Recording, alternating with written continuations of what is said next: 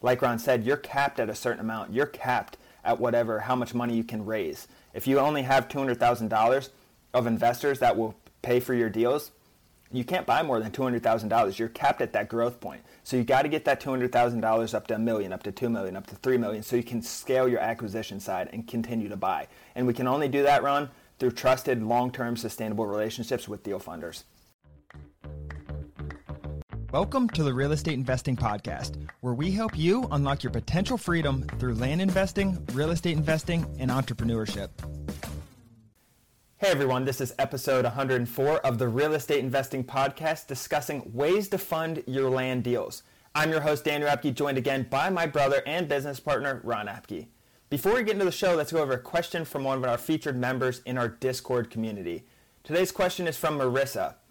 Marissa asked, any favorite tools for assessing how long properties took to sell in a market without drilling into individual comps on Zillow, Redfin, and Realtor.com? Really good question. So I think when doing this, you want to, looking at days on market relative in different counties, whatever, different areas of the country, I think you can do that. But I always, before I choose counties, dig in a little deeper so I can figure out the actual days on market for land, whatever it is. You're not going to be able to get a source for just days on market for land. If you pull it from Redfin days on market, you're going to get days on market for all the types of properties. So I like your mindset, looking at days on market as a whole. Like if I do a whole state and I pull days on market for the whole state, it's all relative. So I think that's pretty good data that you're going to get. So that's what I would do if you have an area, maybe it's whatever, Western Tennessee or something like that. Pull all 15 counties in Western Tennessee, pull the days on market, and then maybe the ones that you think are in the right ballpark, and then you can dig deeper. That is what we do. So I think that's the best way to do it currently. Well, I think she wants like individual comps if you're looking to when you're buying a property, I guess. So you get a property background and you don't know if you want to buy it or not from a pricing perspective. She wants to know how long similar properties were sitting on the market without diving in. So she has all the data behind her and wants to know, is there a way to scrape that, Ron? So you could literally scrape days on market it took from sold date. I guess you would scrape the sold date and the pending sale date and the for sale date. Yeah, you'll need some kind of, a lot of these aren't going to be able to do that. Like Scrape Hero on Zillow, Scrape Hero does work with Zillow, but it can't get into each individual comp as far as I know. So we don't currently do that. I don't have a way to tell you how to do that. So I don't want to make something up, obviously, but yeah, I'm not 100% sure. I think that's a really good thing. You can probably create a macro or something like that, but Zillow and all these real estate sites have a bunch of anti-scraping, I don't know if you want to call it software with them, Daniel, that makes it very difficult to kind of get in and do scraping because they don't want people doing this with their data. But I don't know. It's definitely something to look into. I'm actually going to take some time today and look into that, Dan. Yeah, it's definitely doable. I think if you get someone with the data experience around like those people we were interviewing last week, they can find a way to make that happen. There's without a doubt a way to do it, and it's probably not that complex, but we're both not data engineers or analysts, so it's a little over our heads with this stuff. But let's get into the show, Ron, funding your land deals. So we're going to talk about how to fund your land deals, why this is so important, traditional deal funding, alternative deal fundings, methods. But to start, Ron, I just wanted to kind of talk about why deal funding and sourcing your funds is so important in this business. I mean, it's important because there are so many deals out there and you're going to eventually run out of money. We will run out of money if we just used all of our own capital we pick and choose when to fund deals ourselves. Don't get me wrong. We pick and choose when we're deal funding other people's deals, our members' deals, our students' deals, whatever. But like you're going to run out of money at some point. That is how you scale. You scale with other people's money and not by you're going to make them money as well. Like that's the idea of scaling. There are so many people who want passive money, and that is what the people that you need to get funding your deals. We have a pretty big database right now, or a pretty big list of people who are willing to do this for us. They're completely hands off. They get a 15% return in 4 months, typically is a very average time. And then they do it again. Like they can get a 50% return on their money with us in a year, opposed to anywhere else, any other market over 10, 15, 20 years, you're going to get an 8 to 11% return or so, Dan, in passive ways like that, unless you're hands-on or something. But it's so important. You cannot scale.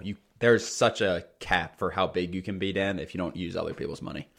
Yeah, and I was doing a podcast. I was a guest on a podcast this week, Ron, and his whole motto. It just came out. It came out on that podcast came out on Monday. So if you haven't listened to that with Josh, definitely listen to that. Yeah, listen to that podcast. I don't know if he says it on our podcast or on his podcast because we did a swap, but he says funding equals freedom in that podcast, and he has 4,500 different units. He has $350 million of assets. He raises over $100 million at a time. It's his scale is really, really big, and listening to someone talk from that perspective, from a traditional real estate perspective, opens your mind up a little bit. So I highly recommend listening to that if you guys haven't. But funding equals freedom was one of the things I took out of that. If you don't have funding, you're not going to be able to get deals. Go find the deal, great, but you need to be able to buy the deal. So it's so important to build these long-term traditional or long-term sustainable partnerships with different deal funders, whether you're using family, friends, you're using just investors, referrals from them, and we'll get into that soon. But that kind of moves on. Does that explain it okay, Ron, of why it's so important? You think that's enough? Yeah, I think so without a doubt. Like, it's just if you have unlimited amount of people's money, the other parts are not easy, Daniel, but like it is such a focus for our business to grow in 2023, whatever, moving forward. Like, we know we are capped with how much funding we have, like by how much funding we have. If we only have $1 million of funding available, there's a limit to how much money we can make next year versus $10 million available. Like, we can do a whole lot of different things and grow a lot faster. Exactly. And if you guys are members of the course, we just added a deal funding module that really dives deep into this stuff, Ron. But let's get into the traditional deal funding method for land. This is so much different than alternative or traditional real estate models like rental properties, Ron, and wholesaling. The ways we fund deals at land is really very, very different from any other business model that I've seen. What we're actually doing, Ron, is we're getting in the deal. So I'm going out and finding a deal, then I'm coming back with a deal, and I don't have money to pay for it myself or investors or whatever it is. So I go to our community, submit a deal to people, and then in return split it 50-50, 40-60, whatever that profit split is. That's the traditional way to do things in land investing. There's pros and cons on both of them, which we'll get into, Ron. One of the main pros being all the risk is on the investor. You are not going to get a traditional bank loan. You're not going to be able to get traditional partnerships with outside investors because they don't know land with putting all the risk on them. It's just very difficult to do. There's going to be some risk on you for the most part for these traditional methods, Ron. But the traditional deal funding land way we do it, there's zero risk. Yes, you're giving away a lot of profit, but you're also giving away a lot of risk. Pretty much all the risk is gone. Like, your only risk is screwing over a deal funder essentially and losing that relationship. Like, there is not a lot of risk with how we traditionally do it on the manager side. And that is why we have deal funders come to us all the time from other places and stuff like that, and they say, I want to be a part of the community, I just want to fund deals. And the first thing I always tell them is, you need to be educated, because how much risk is on them. You need to be educated. You got to know what you're funding. There's a deal put in our community yesterday that I was not a fan of, and I know there are people who are reaching out that don't know land trying to fund this deal that had some serious defects. So it's nerve-wracking seeing that stuff. If you want to fund land deals, I highly suggest getting educated. We've talked about this quite a bit because all of the risk is on you. There's no guarantee with the traditional method of splitting profits.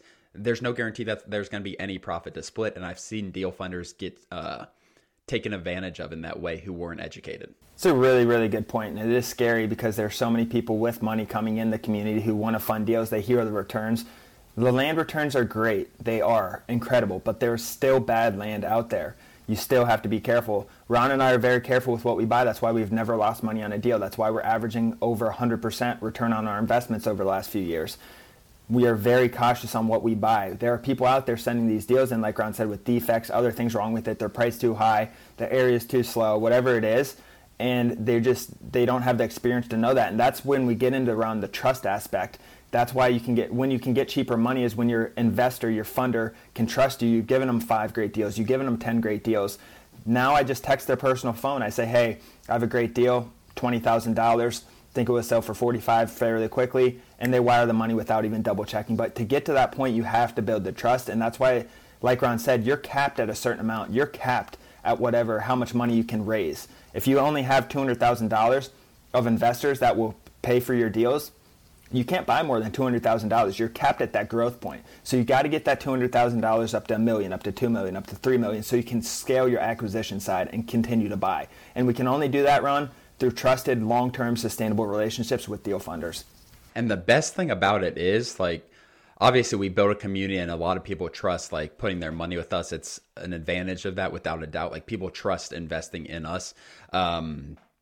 But the advantage of having that trust and stuff is people, they're not, after you do 2-3 deals with them, they're not going to question deal number 4. It's not going to be you have to send them all the due diligence. It's going to be you're going to send them the wire information and how much money they need to send. And once you get those relationships, one, it's going to save you a ton of time because you're not going to have to sell every deal to them, essentially, which you will have to do first, second. If you try to get funding from us on your first deal or whatever, your second deal, third deal, until you have that trust from us, like, we're going to do extreme due diligence on it. We're going to have our transaction coordinator go and call the county and make sure everything's up to par with it. But once you build that trust with us, then it's a lot easier for us to wire money. Like, you've made us money in the past. Here's the money. We'll wire this over end of day, whatever it is. So that's a huge aspect of growing, is the trust with these deal funders. You cannot have bad intentions. Like, you cannot be like, this is a questionable deal, I'm going to send it to X because whatever. Because you're going to lose that relationship, and those relationships are so important long term.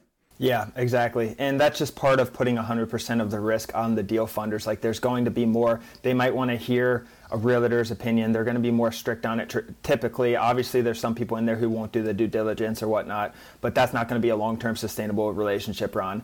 You have to give these people good deals and stick to your word. I like to think of it, Ron, for our investors, I really like to underpromise and overdeliver, because if you do that for a few times, that money's going to come easier and easier, and they're going to be willing. Oh, they put up $16,000 the first deal. Now they're willing to put up $40,000.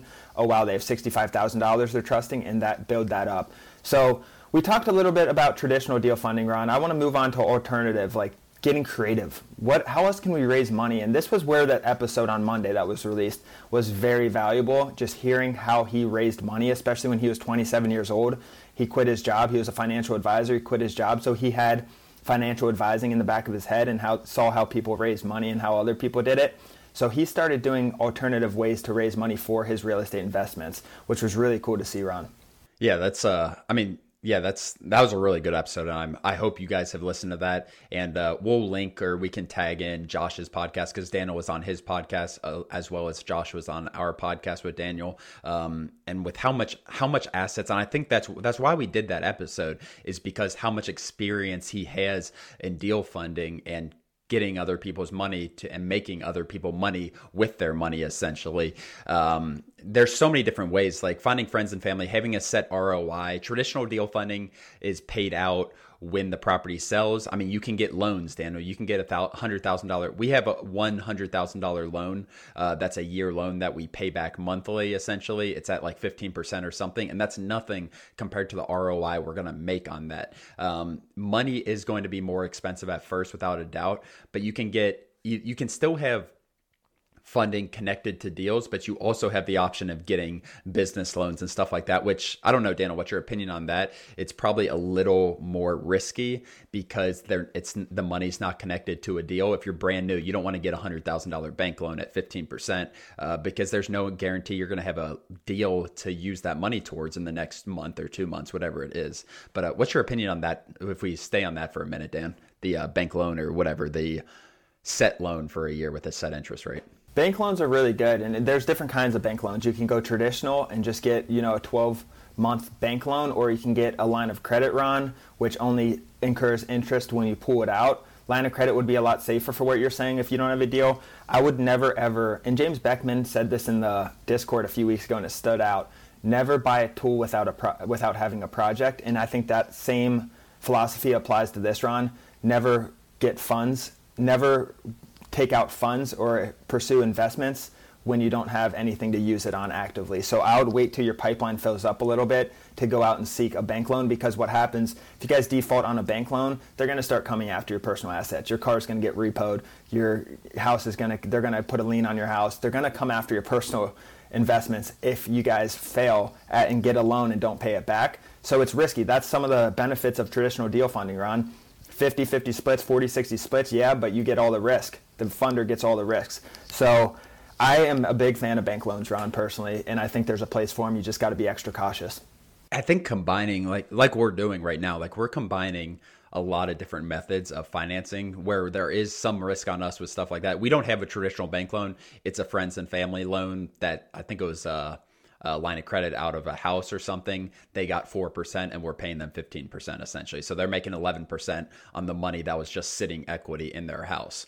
So that's what that loan looks like. We pay them back monthly and then they put the money back in. A lot of times they put the money back into specific deals with us. But I really think it's important you cannot put all your risk on yourself. And I don't think in the long run, I think putting all the risk on funders at first is probably a good thing with the traditional deal funding where all the risk is on them. It's going to be hard to get other types of money at first, but then kind of balancing it out as you scale your business with some more risk on yourself, probably with bank loans or with different type of deal funding, as well as the traditional deal funding with more risk on the funders.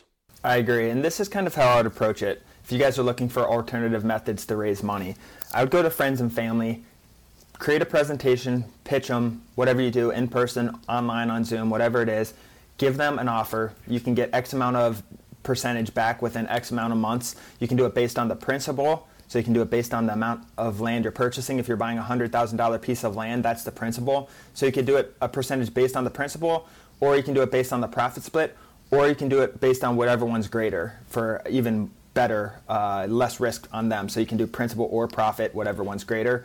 And you got to come up with that, get creative with it, pitch them, have an exact thing, get your deal funding format in the contract before so they can see you're official. They don't want to see some gibberish. Spend time on the contract, really, really dial down on that so they see it's a safe investment. Act like you know what you're doing. That's what I would do. So friends and family. And then at the end of it, Ron, don't say, are you guys willing to invest? Say, do you guys have anyone who would be interested? I love that from that podcast that I would listen to, Ron, or was on. He said, approach it like, do you have anyone who would be interested? Most of the time, they're going to raise their hand if they have money and say, hey, I'm interested. I'm right here. But a lot of times, if they don't have the money now, one, in the future, they will have the money. Two, see if they have referrals, if they know anyone, and then just keep scaling it from there. Because what happens is you use one, you under-promise, over-deliver. They're going to want to refer you to more people, Ron. And I think that's very important. I want to share a quick example with Scott Brendamore from our deal, Ron. So Scott was a friend of mine, and we went to college together, and I kind of pitched it to him, seeing if he knew anything. We just got together, kind of networked a little bit, had a couple phone conversations, really, really casual, and he said, send me more information, kind of like that. I asked him who would be interested. He said, send me more information. I'll get it to people I know. About a month or two after sending him to that, he followed up. He's like, hey, if you have any smaller deals, that'd be great. I'm willing to invest. So we sent him a deal. He invested, Ron, within a week or two of that. And then what happened was we sold the property within a month or so, right? If I'm correct. We sold the property in a month. And then literally the day it closed, he wired his money back to another deal.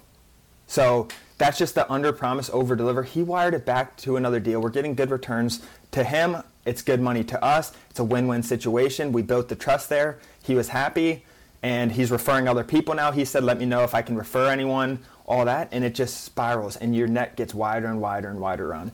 So to give numbers, I was pulling this up, Daniel.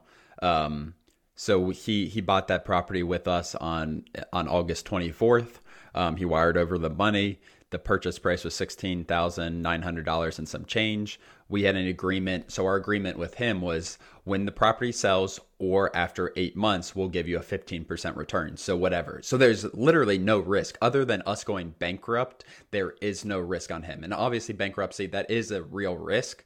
But other than that, there's no real risk on him. He's going to get, if we're staying in business, he's going to get his money after 8 months at worst, 15%.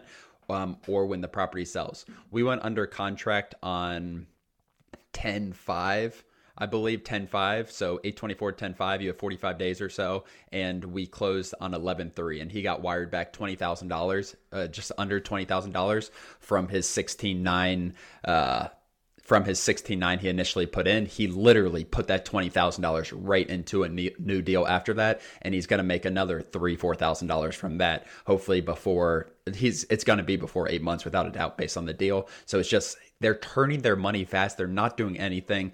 In this recession, in a market like this, there's not a better place for people to put their money. So if you have relationships like that, people with money, pitching it to, like Dan, I heard that from Brandon Turner, Dan, who's used to be the Bigger Pockets host. He said that same thing. He's like, I'm not a salesperson. I always kind of pitch people and then ask, like, I have a 100 unit mobile home. It's a killer deal. Do you guys know anyone who's going to be interested? And if you're not a salesperson, I think even if you are a salesperson, not pushing them towards it and kind of asking like that gets them more interested almost. I agree. And to be honest, like, they're great. It's great to have an investor right there. But an investor knowing other investors is even greater, like if they can referral. So it's a win-win, like asking them directly, because people know someone with enough money to invest or someone who has some cash sitting around who wants to put it to work. Like someone knows everyone, right? And it's really just starting with one creates 3 creates 10 creates 40, and it just spirals from there. And that's how you do it. And you got to treat them very well. Get your systems and processes in place so you're checking up, giving them updates, things like that. But you always want to under-promise, over-deliver. That's really all I had, Ron. The main key here was to just get creative, Ron. Find more money, find cheaper money, build long-term relationships, focusing on those really, really long-term sustainable relationships, and just spreading your risk out. Use multiple methods. Do deal funding. Submit deals to us and other investors. Use family and friends. Use traditional banks. Spread it out so all your risk isn't in one place. Before we end, Dan, for you guys who are new and just starting land investing, I really suggest you partnering with an experienced land investor first. You do not want to screw over friends and family to start. An experienced land investor is going to be able to look at the deal, give you their opinion on the deal, and then obviously if it's a good deal, they're going to end up partnering with you. So I wouldn't don't try to get too cheap too early. The most important thing is getting some cash flow going, getting some deal flow going, and then kind of spreading out your funding. But I just want to add that 2 cents in before we finished. Yeah, that's a really, really important piece. I'm glad you said that, or else people would have got off here without doing a deal and started pitching. I would minimum do 10 deals successfully and 10 out of 10 on them personally before you go. And don't go to a deal funder and ask for their opinion and then go someone else, the friends and family. Do not use a deal funder as someone and then go to someone for cheaper money. That is not the way to do this. That's the way you're going to screw over relationships long term. It's one thing if you are going to end up funding the deal yourself or whatever, but don't go ask for opinion. I need deal funding on this. Can you give me your opinion? And then get the opinion and then go somewhere cheaper. That's another way not to do this, Dan. Well, you'll just get blacklisted, like the land community. Exactly. We have 500 plus people in our free Discord community. If you guys are in that, you know that it's a small community. People know each other. Investors talk. We get on a webinar. We get on 3 meetings a week with everyone. If someone burns someone else, you're going to get blacklisted, and good luck for those long term. It might work for 2 months, but try in 2-3 years, see what happens to your business. So it's just not a way to do things. But other than that, Ron, I think that's all. If you guys haven't already, please leave us an Apple review and share this with a friend. If you guys got any value, hit the share button, copy and paste it into a text, send it to 2 or 3 people for us. We try to keep this free and push our mission of creating freedom for people. And in order to do that, we really would like you guys to share it if possible. Other than that, guys, thank you so much for joining as always, and we'll see you guys next episode. Thanks, guys.